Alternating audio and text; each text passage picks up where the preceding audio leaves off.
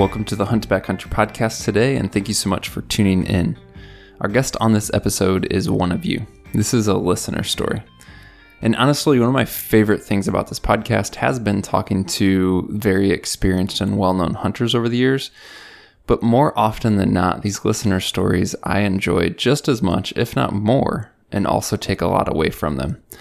This particular listener, as you'll hear, has been hunting elk for more than a handful of years, but has little to show for it. That is, if you consider only what matters to be filled tags. But he takes a lot more from his experiences. It's made him a better man, and he has gotten great value from all the years of hunting, even if it hasn't ended up with a bunch of trophies on the wall or a bunch of meat in the freezer. As much as we can learn from the guys who have experience and are successful, we also learn from mistakes, and we learn from the struggle. And so there's so much to take away in this episode. I so appreciated his openness to share his story, his mindset, and how he continues to push hard in the face of difficulty. If you're a struggling elk hunter or just looking to have more success, you'll no doubt take away something from this one. As always, guys, we appreciate you tuning in. If there's anything we can help you with, or if you have any questions, comments, or feedback for us, just send an email to podcast@exomountaingear.com. But right now, let's dive right into this episode with Ben.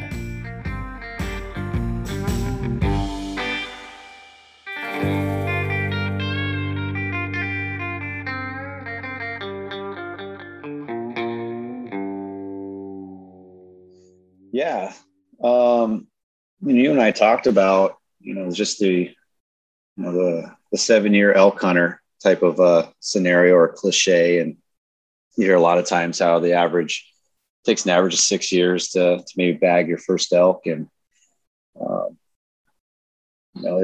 I kind of relate to some of those. I think you had a podcast a couple weeks ago, talking about hiking, with a gun or camping with a gun, or, you're not even out there hunting at a point, you're just out there exploring and glorified scouting. But, a lot of how I was raised here in Southwest Iowa, grew up just outside of Omaha here in a rural, like on a horse farm, and shotgun season, whitetail hunting is obviously, land of giants is Iowa, and had a great opportunity starting hunting at a young age and getting out. We did the pushing and the driving. You sit at the end of a timber and a few guys push deer through the timber. And, as a kid, that's really exciting, and was able to bag a few nice whitetail, mature whitetails that way. But it was really easy. And then, we never really grew up eating deer or including that into our diet. We'd make jerky and stuff, but we donated a lot of it to friends who really enjoyed it. And just overall, it was just something we did. It was part of the community. There's always the orange armies around where some of these guys would circle timbers, and you have bullets flying over your head. And so crazy. It's just the way you did it, right? No questions asked. And eventually, I started, getting out of high school. I went to Iowa State University on a track and field scholarship. And then after that, signed on with a prominent construction and engineering company, and as a safety professional. And they took me to Anchorage, Alaska for my first project, the first assignment. So where I got to spend the next 6 years. And as a Midwest, rural Iowa kid who thought he was an outdoorsman, I realized really quick there are different definitions of outdoorsman. Kind of curious, like growing up in Iowa, like what were you aware of? Like not even just Alaska, but even Western hunting, as we get into talking elk hunting here. Like, was that on your radar? Did you see that in Outdoor Life or something like that? Did you know anybody who kind of went out west to hunt, or was it just kind of really not part of? Yeah, my stepdad, who got me into hunting, he was a big Western hunter. They'd take the horses out and they'd pack in wall tents and and with him and his buddies, and they were successful. They know how to go in and get elk. He'd go up to Canada and Idaho and chase black bear with his bow. And I was just kind of at that age when he was in his prime doing that. It's probably like you and I now, right? It's hot and heavy in it, and the kids not quite ready, but by the time he was kind of getting out of it, I was ready to get into it. So there's just kind of a gap there that we missed. Mm-hmm. But nothing fancy. They didn't have the Sitka gear, and they didn't have the Heather's Choice, and all the fancy technology that we get obsessed with today. It was beanie weenies and a can of Spam and a canteen of water, and you took the horses in and got an elk and packed it out. So they made it look pretty simple. And so that was about the extent of my exposure, but nothing like what it is today. So we didn't grow up rifle hunting. Iowa is a shotgun state, so even just long range shooting was new to me when I got to Alaska. But as far as that transition goes, you just, fishing was different. Access to the outdoors was different. Hunting in the Midwest, it's all about private land access. I think Iowa and Nebraska are at, like the second, third on the bottom of the list of public land states. It's like 99% private land. And so you get to Alaska, which is at the top, right? It's like 99% public lands. And it's just a whole different exposure to the outdoors. It's actually very extreme, even compared to, Colorado. Man, if you get lost, just keep walking. Like, you'll hit a town, you'll hit a road, you'll be fine. Alaska, you get lost, you keep walking, you might even get more lost, right? It's definitely remote. It's wild. And really, since I was right out of college, the first thing, you got some money, you're getting steady paychecks, but by no means are you, looking at flying into places, and maybe, for me personally, just the culture shock of what do I even do? Right. How do I even get involved? Since it is public land, people are a lot more private. It's kind of my first introduction to like your secret hunting spot. And people just don't go hunting together. It's like, you got to earn trust. And, Mm-hmm. and, it took almost 6 years for one of my buddies to finally invite me, to go caribou hunt with him. So, but yeah, getting to, back to the Alaska, boots on the ground, I really just turned to fishing. It was just the easiest thing, where you could, fish about anywhere, within, 50 miles of Anchorage. Hell, you can even fish downtown Anchorage on Ship Creek there, and, catch some salmon and whatnot. But got to know a guide in Kenai, going out on a vendor fishing trip, and really kind of turned to him to learn how to fish in Alaska, and a few other coworkers and stuff. So that was really the kind of direction I took to get out into the outdoors when it comes, for just checking out different parts of the state, and mostly South Central Alaska, sticking around the Kenai Peninsula and the Mat-Su Valley up there outside of Wasilla, and even around Fairbanks. So Nice. So you got some more like exposure to this, you said, like the outdoor world. You thought you were kind of an outdoorsman growing up there in Iowa, and then it's like you kind of see a whole different level and opportunity, and eventually work brings you back to the lower 48, and then you kind of set your sights on elk and start doing that. What was the impetus there? Like, what was the rest of the story that really got you into elk hunting once you were back in the lower 48? Well, I mean, even, you get up to Alaska and, like you asked, what was your exposure to Western hunting?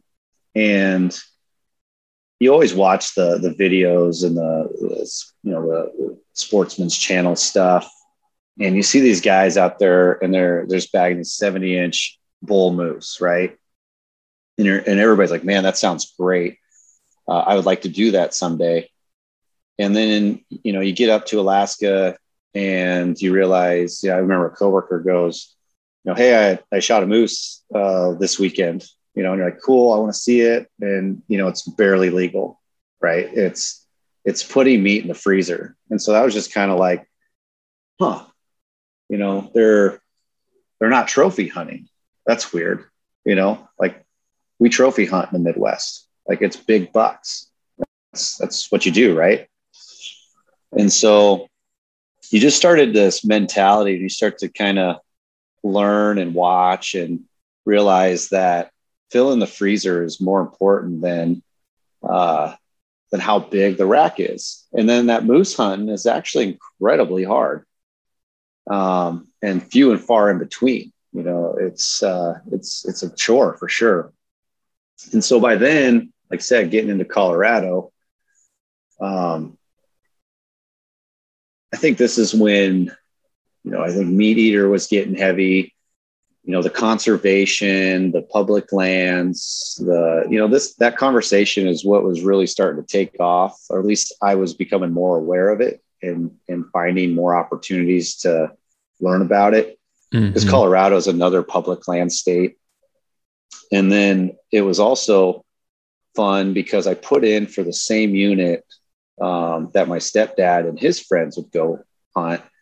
And I drew that tag, so when this is about 2016, 2015, I think. By no means was I in shape, to do a backcountry hunt. I was looking like, I'm going to do this backpack thing. No horses. My stepdad talked about coming out. He ended up having to cancel last minute. So, the gear I had one of those old Alaska guide packs with the big tube frame on it. Just some basic camo type stuff. Nothing fancy, maybe a few things off Camo Fire, that you picked up for cheap. And you basically, again, I went into camp. I went in 4 miles and I felt like I was physically fit. I'd been doing TRX all summer. I felt like that was a good, easy workout. Lose the pounds instead of carrying them in, learn how to push and pull your own body weight.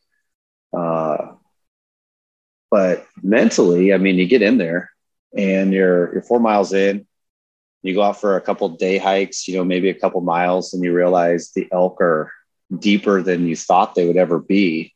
And then you start thinking, do I need to do that? Should a solo hunter do that on his first time? So I spent a couple nights out there, and then the season was over, right? I just went back home. Yeah. So you were totally solo. I know you said your father-in-law bailed, but I didn't know if you were like headed into a camp where other guys were there, his buddies, but you were completely on your own then. Yeah, no, he was going to come out, but, and he was just going to hike in with me and maybe just do some road hunting stuff. But, nope, that was just me. I ran into an outfitter, or a couple guys on horses, and that was about it. Do you feel like maybe you had some prior experiences, maybe in Alaska, where kind of being solo and in somewhat of a remote circumstance or in the backcountry, were you familiar with that? Or were you totally intimidated by that last minute change of, oh, my father-in-law's out. If I want to go, I have to go solo. Was that a hard jump for you to make? I think you just kind of sit here and go, wow, we were going to split the load. We were going to share packing in things. And now I got to carry it all. Right. And I had like an almost 6,000 cubic inch pack. And for some reason, I thought I needed to fill it all.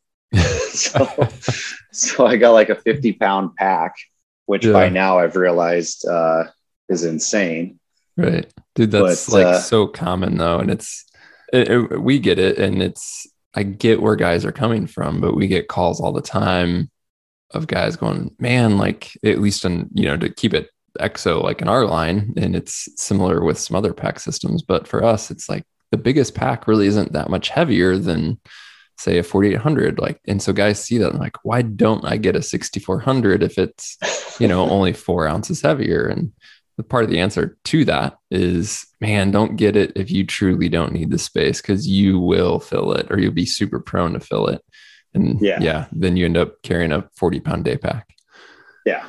No, you're absolutely right. And then, that's just like the little, there's nothing wrong with, trial and error. I'd say any new elk hunter, best way to learn. Expect the first couple of years to be glorified camping trips or scouting trips. And you're going to figure out if, how a pack rubs on you. You're going to figure out if you're even physically fit enough to do it. And, but yeah, so you go in, go out, and that's it. It's fun. It's a good learning experience and beautiful country. And the next year I didn't draw anything, was unsuccessful there. So I decided to do archery over the counter. Okay. So that first hunt you said you drew, that was a rifle tag? That was a rifle. That was first season rifle, and definitely a great season too. It was a great tag. It was cool to get it. It's unsuccessful the following year. Yeah. And so, I'm sure why. Sorry, going back to that first one, sorry. You mentioned you were kind of in there a couple or a few days. Was that you were just short on time, or you essentially did what you could, with the knowledge and experience and the comfort level you had at that time? Yeah, I did what I could. When those two guys on horseback, they come back down the trail with a rack on their pack horse or their mule.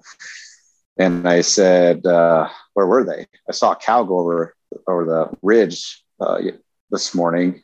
And he goes, yeah, we were over that ridge. And then I'm like, geez, that's another 6 miles, and which is in that area is like 12,000, 13,000 feet. Mm-hmm. So I just said, I could hike there. That'd be no problem. But what happens when I decide to take a shot? Should I take a shot? Got it. So you just kind of talk yourself out of it. And I think we've all been there. There's 100 excuses to get out. And it didn't take me long to give in to those excuses. Yeah. Well, yes. Like I fully agree with everything you just said. And that's a struggle newer hunters face. And even with experience, you may continue to face. And then it's only magnified when you're solo, because you're the one making decisions by yourself. You kind of don't have the, call it, peer pressure to stick things out. But you also made a wise decision in the sense that you didn't go in there 6 more miles and then shoot something and then realize now you're hosed, right? Because you are solo. Right. So on one hand, you had true limitations. But yes, I fully agree with everything you said about it's easy to find an excuse. It's easy for excuses to come to you, and it's easy to give into it for sure. Especially when there's a great brewery and a pizza joint, in town. Right. And so, but and that's kind of the other thing is, so I wasn't really a big archery hunter. Growing up, I'd sit in a stand whitetail hunt a little bit, but I had one. I did a little bit in Alaska, nothing successful or nothing I would say I'm an archery hunter by any means, just a multi-weapon, you got the options if you need them type of a guy.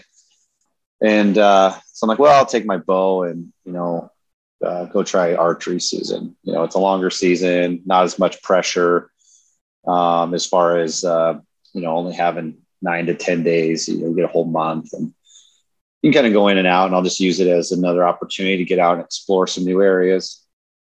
And so I had made some upgrades. I think at this point I got out of that Alaska guide pack and I went for a Tenzing pack, which seemed to be cool at the time. But, I think I had Onyx now. And I don't mean to name drop all this stuff, but oh, you're fine. And you're at this point, you're living in Colorado still, right? Yeah. Yep. So with archery season a month long, you're looking at it, like you said, you can kind of go in and out. You can go for 3 or 4 days, come back, get some work done, bounce around again. That's right. Yes. Yeah. And so I get out there, and I find a nice campground that I could hike in and out of. Just kind of do some scouting, do some exploring, and try to do some bugling. And, you get out there and it's your first time actually getting out and having to bugle. So I rip off a bugle and then another bugle rips off out in the distance. I'm like, is that an elk or is that someone else? Yeah. I have no idea. And so I just kind of go out, walk around a little bit for the day. But, I get back to camp and I get an email, and it's an anticipated move notice, right? I knew I was going to be getting transferred to Omaha for another assignment, another project. And I get it, while I'm out there. So I was like, oh, great, cool. But then the next day I'm out hiking around, and it's like, all I can think about is packing and moving and getting real estate agents. And, my mind just checked out again. Totally distracted, not in the moment, and then here comes the excuses again. It's, well, you're really not that invested in this. You're just kind of out here, and you could be more productive getting ready to sell your house and pack up your things and wrap up, your current assignment with your project team and get them ready to hand it off to someone else. And, just all that stuff. So again, another couple days out in the field, and talk myself into going home again. So, Yeah. Dude, total side note, I absolutely do not like hunting when I have cell service.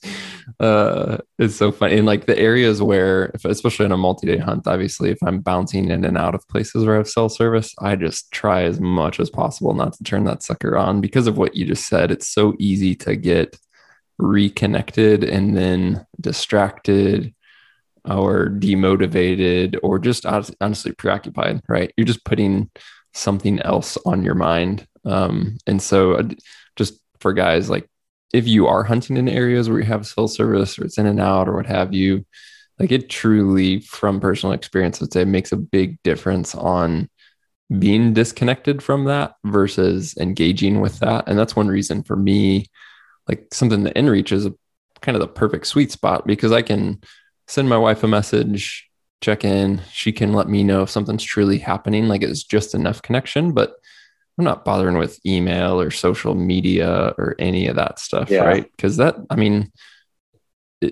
it's easy to overlook it because we're so used to being connected and engaged. But what you gain when you even just mentally are removed from that is so valuable. Yeah. And there's a lot of the podcasts, out there talk about, before you leave for a week or two, you make sure your home life is in order and everything's good.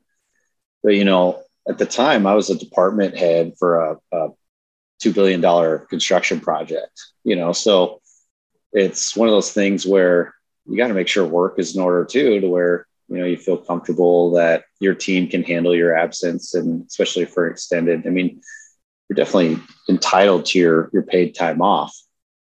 But it does no good to try to work, while you're out there. And then a little different in this situation, right? It's like you're getting moved, Mm-hmm. It's kind of nice after 10 years to kind of full circle and have an opportunity to come back home. Mm-hmm. But so yeah, that was year 2 elk hunting. Got back, and then so made the move to Omaha, got back to the Midwest. And I guess I should add too, jumping back a little bit, when I moved to Colorado, my stepdad and stepbrother had been going out to Western Nebraska into the sandhills and mule deer hunting. So I got to meet them out there, just make the drive from Denver and start mule deer hunting, where you really could start getting good at, the rifle shooting, the accuracy. And I really credit those hunts I do every year. I go out to Western Nebraska, and we got, I now have access to a friend's family's ranch. It's a 43,000 acre cattle ranch, and just awesome, and we help them brand every year if we can. Just being part of the efforts. It's, the real deal and where your beef comes from. Right. So being able to go out and mule deer hunt, take advantage of that was kind of the lighter side of quote unquote Western hunting, if you will. Mm-hmm. The closest you can get in the Midwest to that style of outdoors without getting into the mountains and the high altitude stuff. So 2017, I just focused on the mule deer hunting and then getting back into the whitetail hunting, which was interesting because by now I was starting to formulate, or starting to be more opinionated on the methods and ways of we hunted growing up. Right. In what ways? We didn't have that. Well, we didn't have our hunting group when we pushed and drove deer. We just didn't necessarily, we had a small group, right? We had like 6 or 8 people, if that, where some of those orange armies that I mentioned circling timbers with like 30 guys. And we had a pretty small group, but I'm just thinking, is like pushing deer, like, is it ethical? Is it sport? Is it sporting? Is it fair? Is it safe? There's by now I've really just kind of developed a better sense of the outdoors and conservation and hunting and how it all ties together to kind of, become part of a lifestyle and less about just a hobby or just an add-on to something you do. Mm-hmm. And, it was my stepdad and his friend, and his friend's nephew, who's a younger getting into hunting. So it's like we went and we pushed, a couple guys through a timber, but just to get the kid a little experience and get some action going. Right. So, but eventually I was kind of like, man, this isn't how I want to hunt. I'd rather, pick up a bow and sit in a tree stand. And I'm also not a big game cam guy, trail cam guy, just because I like that element of surprise, fair chase, just putting yourself in the best opportunity and seeing what happens. Right.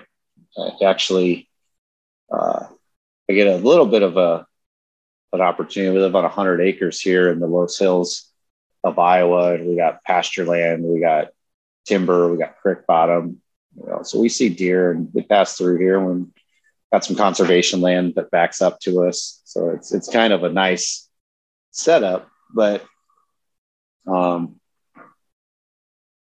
also, just really want to take that, I don't know what you call it, but just the skills and the sense of just how deer move and how nature works, I guess, and put it all together, right? You just times of days and you see trails and sign if you're out walking the pasture, and you take note of what you're seeing and what you're doing and how it's happening. And you kind of just, when it's time to use your tag, going out and seeing seeing what happens. It's not necessarily, naming the deer on the property, like you'll drop tine and, that's my deer, right? I saw him on my trail cam on my property, and that's my deer. So it's more about the experience and the adventure, I guess, for me than it is about necessarily punching the ticket anymore. Yeah, no, I fully agree. I mean, it's, still hunting in the Midwest myself. It just changes things. It's not about like Midwest hunting versus Western hunting. Even if I think what happened was, though, I got exposed to different styles and ways of hunting that affected my mindset about how I then hunt in the Midwest and hunt whitetail, and realize that there's more options than just tree stands and things like that. And even if it's not as effective, the method and the process for how you are trying to get to an end result is much more important than do you get to that end result or not. And so how I hunt is much more important than if I kill something, to me. Agree. And I think that's just a journey that people, a fair amount of people go through. But yeah, I mean, exactly what you said. It's like you like, just to keep it in context of your home, like you could be more effective theoretically if you ran trail cameras or did this or did that. But I totally get what you're saying on, you just want to be more a part of like nature and the process, and kind of see what happens, and obviously do some things to put odds in your favor, but not just remove the adventure from it either. Yeah. And you're right. There's all kinds of opinions and things you can, we got, I know a lot of people that will show you a picture of a genetically enhanced, non-typical whitetail, out of Texas or something. And they're like, I really enjoy hunting. Like, this is my passion. This is my like, I love it. Right. And they show you a picture and you're just like, how high is the fence, and did it tickle when they ate out of the palm of your hand? But and that's just their version of hunting, and that's fine. Right. And that's what we gotta, we're all trying to achieve the same thing and looking for the same experiences. And I personally have chosen probably the hardest way to experience it. Right. And probably you can appreciate, the backcountry backpack solo stuff. It is probably the hardest way, right? You're just trying to do what nobody else wants to do. I know you had, you just had a podcast on being too comfortable, but he was also on Rogan. Yeah. Michael Easter. Yes. And he's spot on. I mean, I don't want to be comfortable, right? I don't want to be comfortable in my heated tree stand or my cushy chair on the ground blind. I just think all good stories start with a little bit of misery. Being outdoors is you got to be a little uncomfortable. And nowadays it's, if you ever heard, there's no such thing as poor weather, just poorly dressed people. Right. So,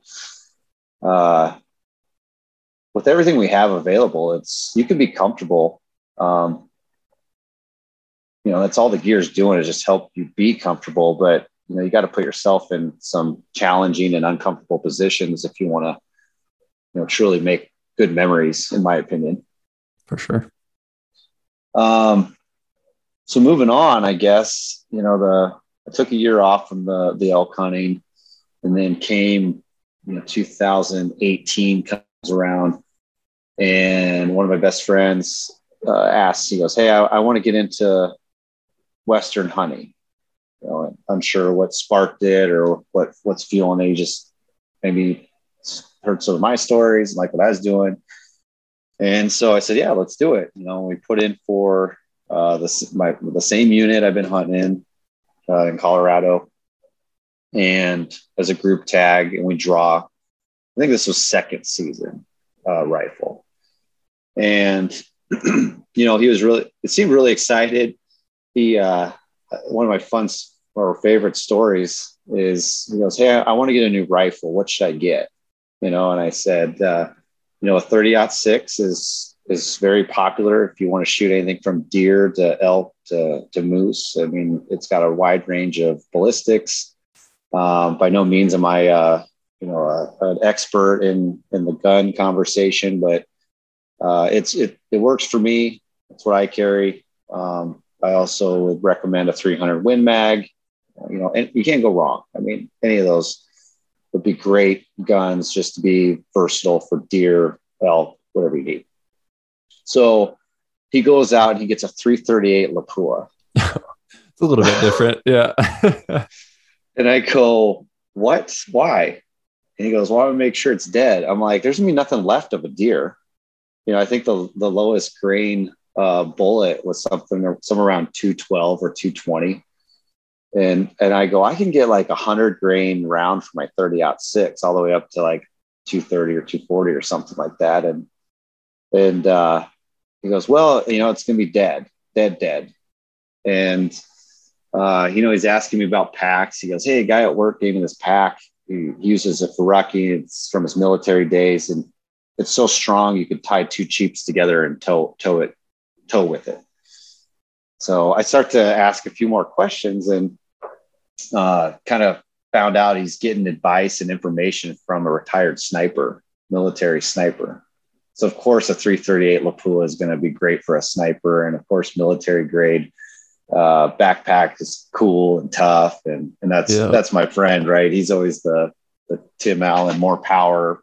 It's kind of everything needs to be cooler and bigger and badder, and that's just him. So we're getting closer to the elk hunt. I'm starting to question, his fitness. I'm starting to question, if he understands what we're getting into. I keep sharing as much as I can. He talks about, I'll just sleep on the ground. I don't need a sleeping pad. And we talk about thermal, kind of transfer and losing heat. And I had an extra one, so I gave that to him. So we get about 45. Well, I forget. It might have been 90 days out. He breaks his hand at work, and basically his rehab puts us into elk season, and we have like 7 days to decide if we're going to try to go or if we're going to turn the tags back in. So he decides he's unsure, and he kind of talks himself out of it. So we turn the tags back in and get a refund. And really the lesson on that one is, never turn a tag back in. I should have went by myself again. Should have figured it out, but maybe just to show a little compassion for him, we just said, we'll both not go. We'll both stay home. Yeah. So that was, we hear from guys a lot on, trying to find a buddy to go on a hunt with, or stories of like where things went wrong. And, it's perfectly fine to have like a really good friend that you do stuff with, or maybe even hunt with, like if you're Midwest guys like at home, right? But taking a trip on a backcountry trip or an out-of-state hunt, it's just the next level. And it's just a good example. Like you kind of, in that story, you picked up on some like red flags early, like maybe this isn't like great or right. Like there's some caution to a guy who's like, yeah, I'm just going to sleep on the ground, or makes decisions that don't seem too wise. And some of that is can just be ignorance, which is fine because guys are learning. But if there's like too many red flags going on, like I just want to encourage guys not to be afraid to have like a difficult conversation, which can be awkward because you could be dealing with a good friend who, again, you may continue to be best friends at home, but that doesn't mean that it's going to be a great fit for, a backcountry trip per se. Yeah. And then, there's just not a lot of people, even just say like, hey, you want to tag along? Like anybody can hike, and there's just not a lot of people that are interested in hiking in, 6-7 miles. I mean, a lot of people say 1 or 2 is backcountry hunting. 4, 5, 6, gets in there. And then you got some people that, that they're willing to go in, 12 or 15 miles, which is easy to go in. You got to just be prepared to come out. So it's, it was, and it never came up again. So, but, so we got through that year. And then, I mean, in the middle of all this, I'm just absorbing as much information, just reading, listening, watching, asking questions, trial and error type stuff.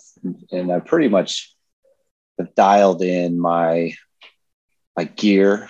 I don't think we ever will fully dial it in. We're always adding and upgrading, but 2020 comes around, and, I kind of get into, it's getting close to Father's Day, and I have drawn a tag. I drew a tag again for second rifle season in the same area. And I just said, no more excuses. This is it. What's it going to take? Right. So I decide, I was sitting at the golf course and I decided that the Coors Light I had in my hand was the last sip of alcohol I was going to have, right? Until an elk was on the ground. So I was just starting to give myself this little challenge, this little ultimatum. Plus I got, in July, my son was expected to be born, and I felt like, just being the best I could be. There's just a lot of good that's going to come out of, eliminating some distractions in my life, and just focusing on getting ready for this hunt, being there for him, being in whatever it's sleep schedule, staying up late, just make sure I can go.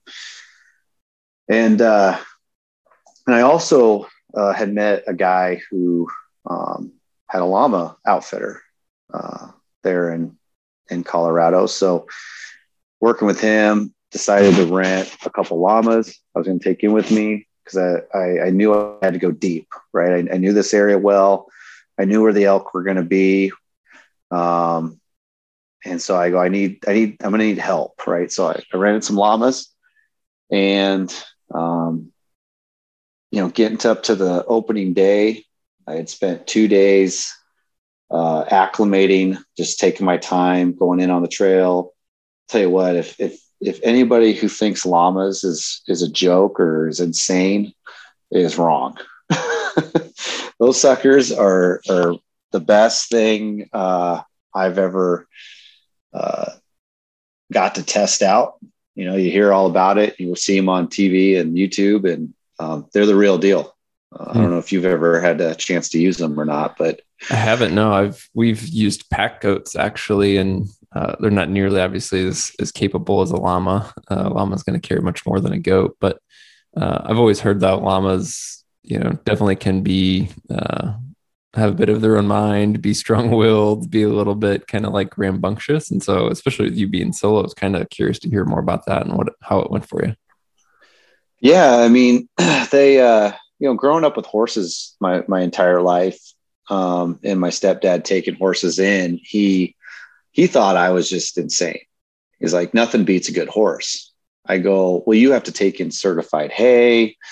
You got to make sure they have plenty of water. They get spooked. I mean, you could be walking down a trail riding a horse and it sees a bush the wrong way and it stops, And so, and we actually got to test this, or I got to test this. We as the hiking up the trail, the outfitter actually gave me an extra llama. So I had 3 llamas, and they just follow in line.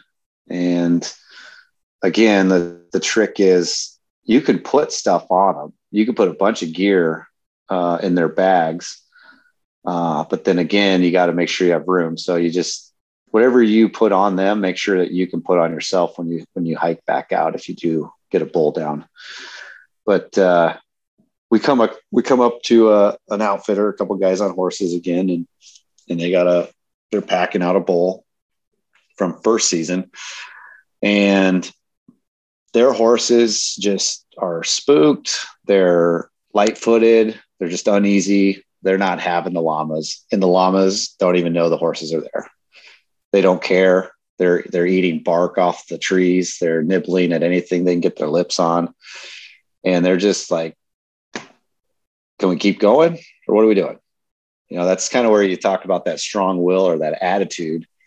It's just like, we're llamas and this is who we are, right? We're not worried about you horses or anything. So, I get to the first stop.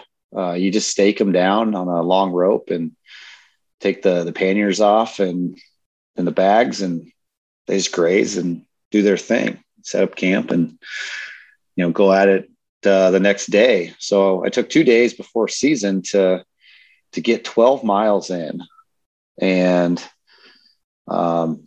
which put me, my next campsite put me where I wanted to be opening morning. So I just basically had the llamas tied up, had my tent set up, and I just walked out from there. I walked about I think it was probably 2 or 3 miles from the end of the trail. But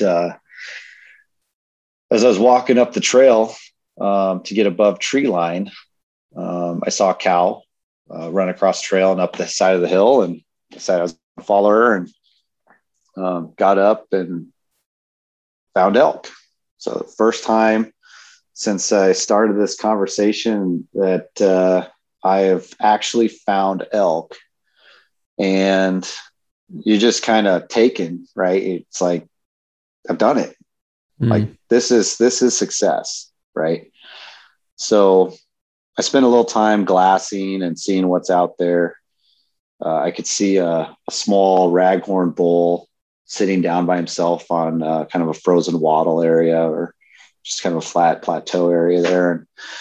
And then there's another bull, about 400 or 500 yards up on the side of the mountain with a few cows bedded down, just sunning with him. And then a couple cows here and there, so I see maybe like 8 elk total and 2 bulls. And at this point, I just want to fill my tag. And I felt like the smaller raghorn was the best opportunity. It was closer. There were just his eyes. There were no other eyes around him looking. So I kind of get in position, move along the tree line a little bit.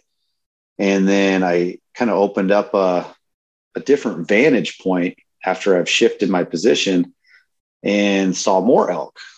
And this group appeared to have the herd bull. There's 3 bulls, and one was significantly bigger than all of them. And they were closer. They were up the hill. I think I ranged them about 360, 369, and felt confident, felt like I could make that shot with the weapon I had. Conditions felt good. So I got in the prone position, threw my pack down, used that as a bench rest, and pulled the trigger. And they kind of jumped and spooked. And what I thought was maybe a dozen elk on the hillside turned into about 50. They just all came running down the mountain. Got another shot at the bull. Again, nothing seemed like I hit him. Felt like a great shot. And they all herded up down at the bottom, and then they kind of realized what was going on, and then they ran over the hill and down the valley and up over the other side and over the ridge and gone. So going out there checking for blood and see if I had to find any sign. The wind was just kind of blowing a little stronger than in the tree line. So I was thinking, man, maybe the wind pushed it, maybe my gun's off, maybe my scope's off. I don't know, but I didn't find any blood. Spent the next couple hours just kind of watching and looking and moving around and just kind of catching my breath, because I'm like, man, that was so cool. And I get a text message on my inReach from the llama outfitter. He goes, unsure where you're at. Just note that 20 plus inches of snow is forecasted for this area. So here comes that safety decision, right? It's like, do I go back to my tent? I'm at 13,000 feet. What do I do? And it's like, I'm by myself. And he was kind of stressing llamas aren't really good in deep snow. So he's a little, not really passive aggressive, but that how are my llamas type of a thing. Like, I would prefer you got to lower elevation and maybe not put them in that position, right? Nor yourself. So I pack up and we head down the mountain. Then as I get down, I get a little reception, or maybe the inReach. I forget if it has that capability, but the weather forecast, it's like, it does, yeah. 20 plus inches of snow and like single digit sub-zero temperatures are coming for the rest of the week. So I'm like, oh crap, I'm not prepared for this. I got a 3-season tent. I got a 20-degree bag. I'm just going to get back to the truck. So you get back to town, and I dropped the llamas off, and I'm like, I'll just get a hotel and wait a couple days. And he said, hey, if you want to go back out, they'll be waiting for you. You can come back and get them. He's really cool, real nice guy. Fortunately sold his business, so I don't have that option in that area anymore, but got to find a new llama guy, you know, real world problems here. But yeah, the temperature and the weather just kept getting worse and worse. And again, that was the season. That was it. So, you know, I had 3 days, I think two overnights, but I would call myself 99 or 95% successful on that one. And you just kind of realize, like, you know, everything, it's like trying to lose weight. You know, it's hard to get in that routine, but once you start seeing results, you're addicted. And so to see all that come together after a few years, and then, you know, 2021 was just really an over the counter, again, scout thing. Weather was bad, second rifle season, 2020. I think I'm off a couple of years here. 2019 was a llama year. 2020 would be last year, where I just did an over the counter. You know, the local biologist pointed me in a couple areas that hold elk, and so there'd be good opportunities, but it was single digit blizzard conditions again. So not a lot of more hotel stays and just day hikes than anything. Yeah. So you laid out here over the course of a handful of years, kind of a journey as an elk hunter that hasn't yet culminated in killing an elk. But again, as we started, like, this is the story of a ton of guys, and, you know, isn't the story that gets told all the time on videos or even on podcasts, what have you. But everything you've mentioned is incredibly realistic, from, you know, starting with basic gear and certain capabilities, but having limitations, to then gaining both more experience, more knowledge, more capabilities in terms of gear, enduring kind of the struggles of being solo and or figuring things out with a partner, having close calls, right? Like finally putting it together and locating elk, maybe making some shooting, call it mistakes, if you will. And I'm not throwing that at you. I've been there, done that myself. But yeah, all this to say, like, man, this is just like so real for what a lot of guys are going through. And I think you covered it well there at the end. But what I want to get at is, like, what keeps you going? Like, I think you mentioned you basically have had enough experience and like a taste of success now. Is that really what's driving you, or what's keeping you pushing forward? Well, I'm an incredibly competitive person, and it's hard to lose and hard to say, you know, to quit, even though you know, a couple of those stories, you know, I quit early. I gave into the mental stress or the mental fatigue, and you know, it, for me, you know, you spend 6 years doing, you know, the track and field thing, and at a collegiate level, you're training hard, but that's why you train, right? Is to perform at your best ability. And it's just that's who I am. Like, I need that motivation to, you know, to perform. You know, I go back saying I am a safety professional. And a lot of people think, you know, oh, OSHA and personal protective equipment and sending people home and things like that. But, you know, it's really, you know, I try to provide the best environment for people to be successful. And it starts with human performance, you know, and to listen to, you know, a lot of these podcasts that I know you got a nutrition guy that comes on. Those are some good podcasts, but then it's like, yeah, grab a Gatorade. I'm like, what? Like, that's not making you the best possible person, right? That's making you worse. Like, the amount of sugar in that product is insanely high, you know, and I just use the backcountry hunting as my inspiration or my motivation to be as physically fit and mentally tough, which radiates into your day-to-day life.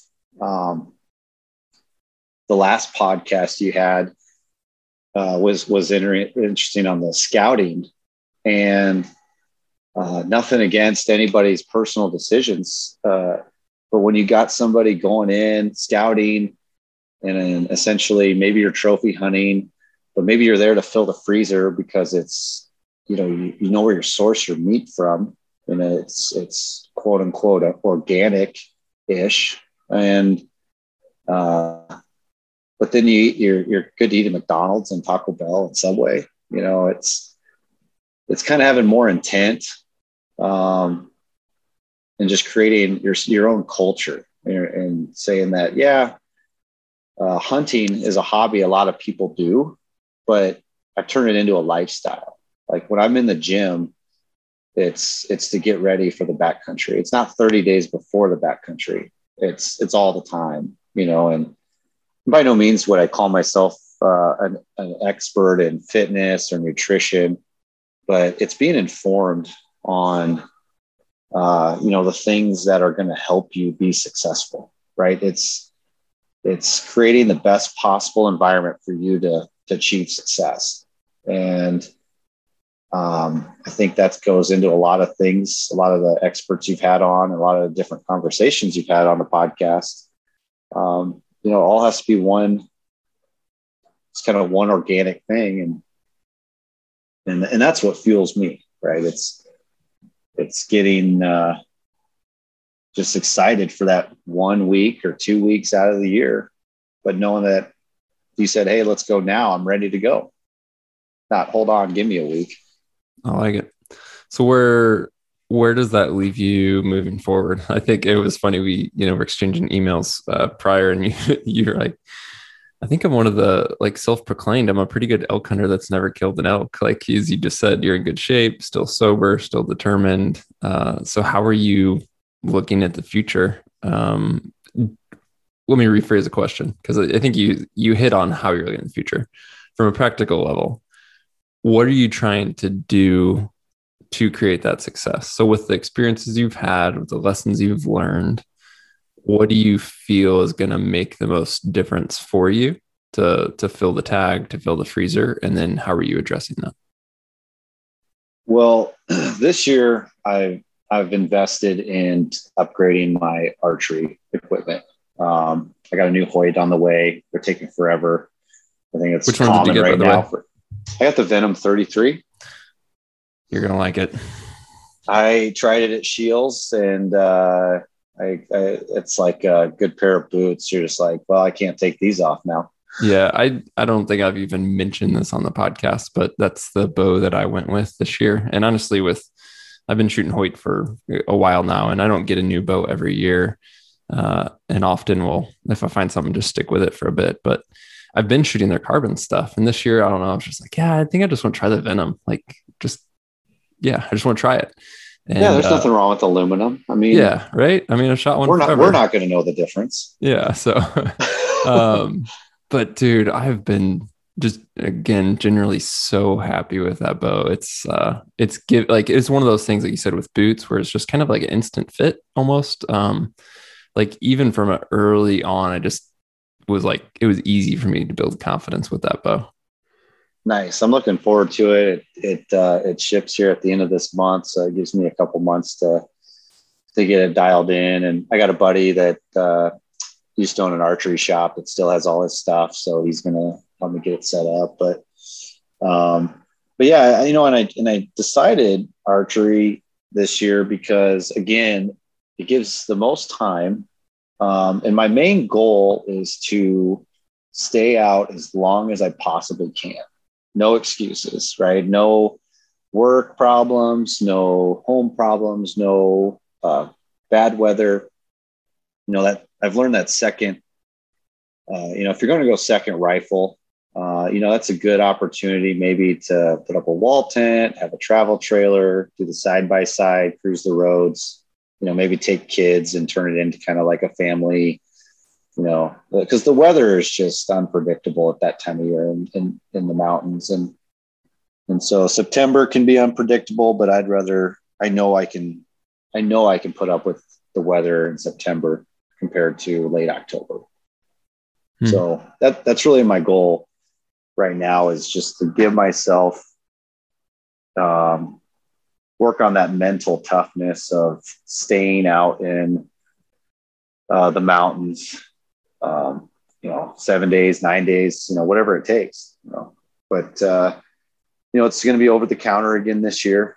So doing a lot of the e-scouting. I'll go out in July and do some some scouting around for a week or so, but looking over statistics, and anything over the counter in Colorado is pretty much 10% or less on harvest statistics. And again, that's 10% or 5% of the people who hunted and who got something, right? It's that's the fun thing about statistics, is you can kind of look at them however you want. But I like explore some new areas, and you try to, and that's the beauty of the onX maps is look at where the roads are at, and then figure out where most of the people are going to be driving, and then try to figure out where a lot of people can easily hike, and then go where they don't want to.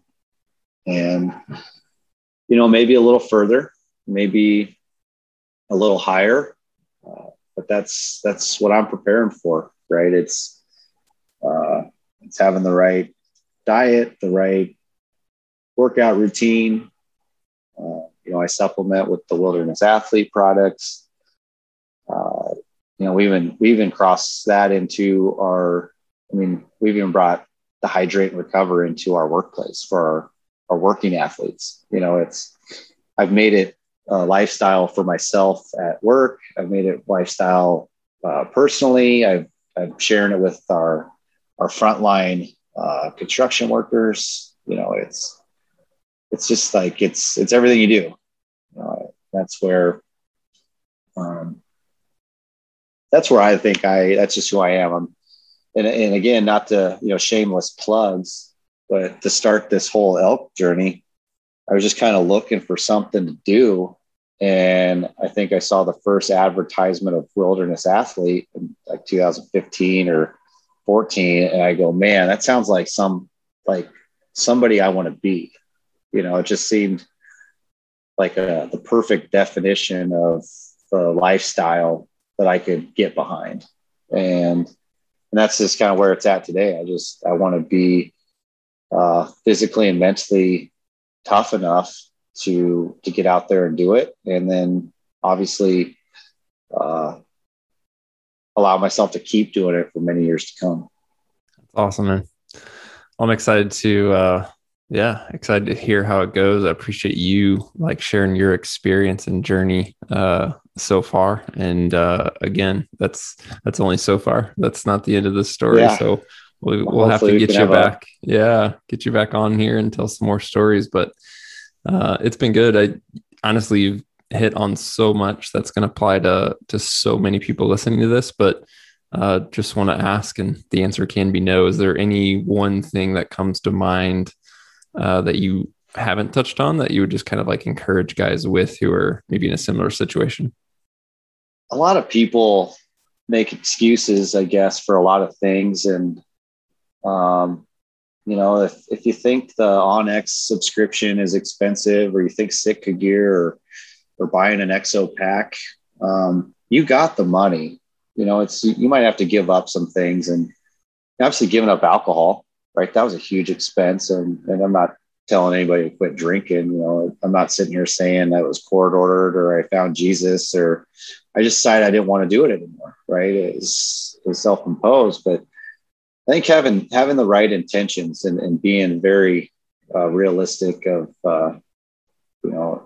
if you want to elk hunt, then you gotta make it a priority to set yourself up for success, right? You're not gonna.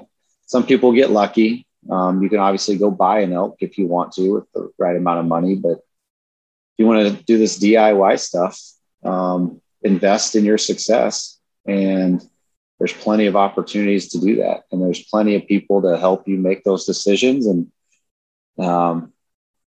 make it your lifestyle, make it about everything you do, because it's going to radiate. If you're getting in the gym to get ready for elk hunting, it's going to help you sleep better, just day to day. It's going to help you wake up better. It's going to help you think more clear throughout the day. I mean, there's so many benefits to using Western hunting as your motivation, just to stay healthy and stay active in your day-to-day life. So I guess that'd be my takeaway. It's just stop thinking about punching the tag. Just think about being able to get out there and do it and staying out there. Well, there you have it, guys. That's a wrap on this episode, and I hope that you enjoyed this conversation as much as I did. Don't forget, if you want to reach out to us with a story, a question, or some feedback on the show, just send an email to podcast@exomountaingear.com. And if you haven't yet, hit that subscribe or follow button in your podcast app so that you receive future episodes automatically. We'll talk to you soon.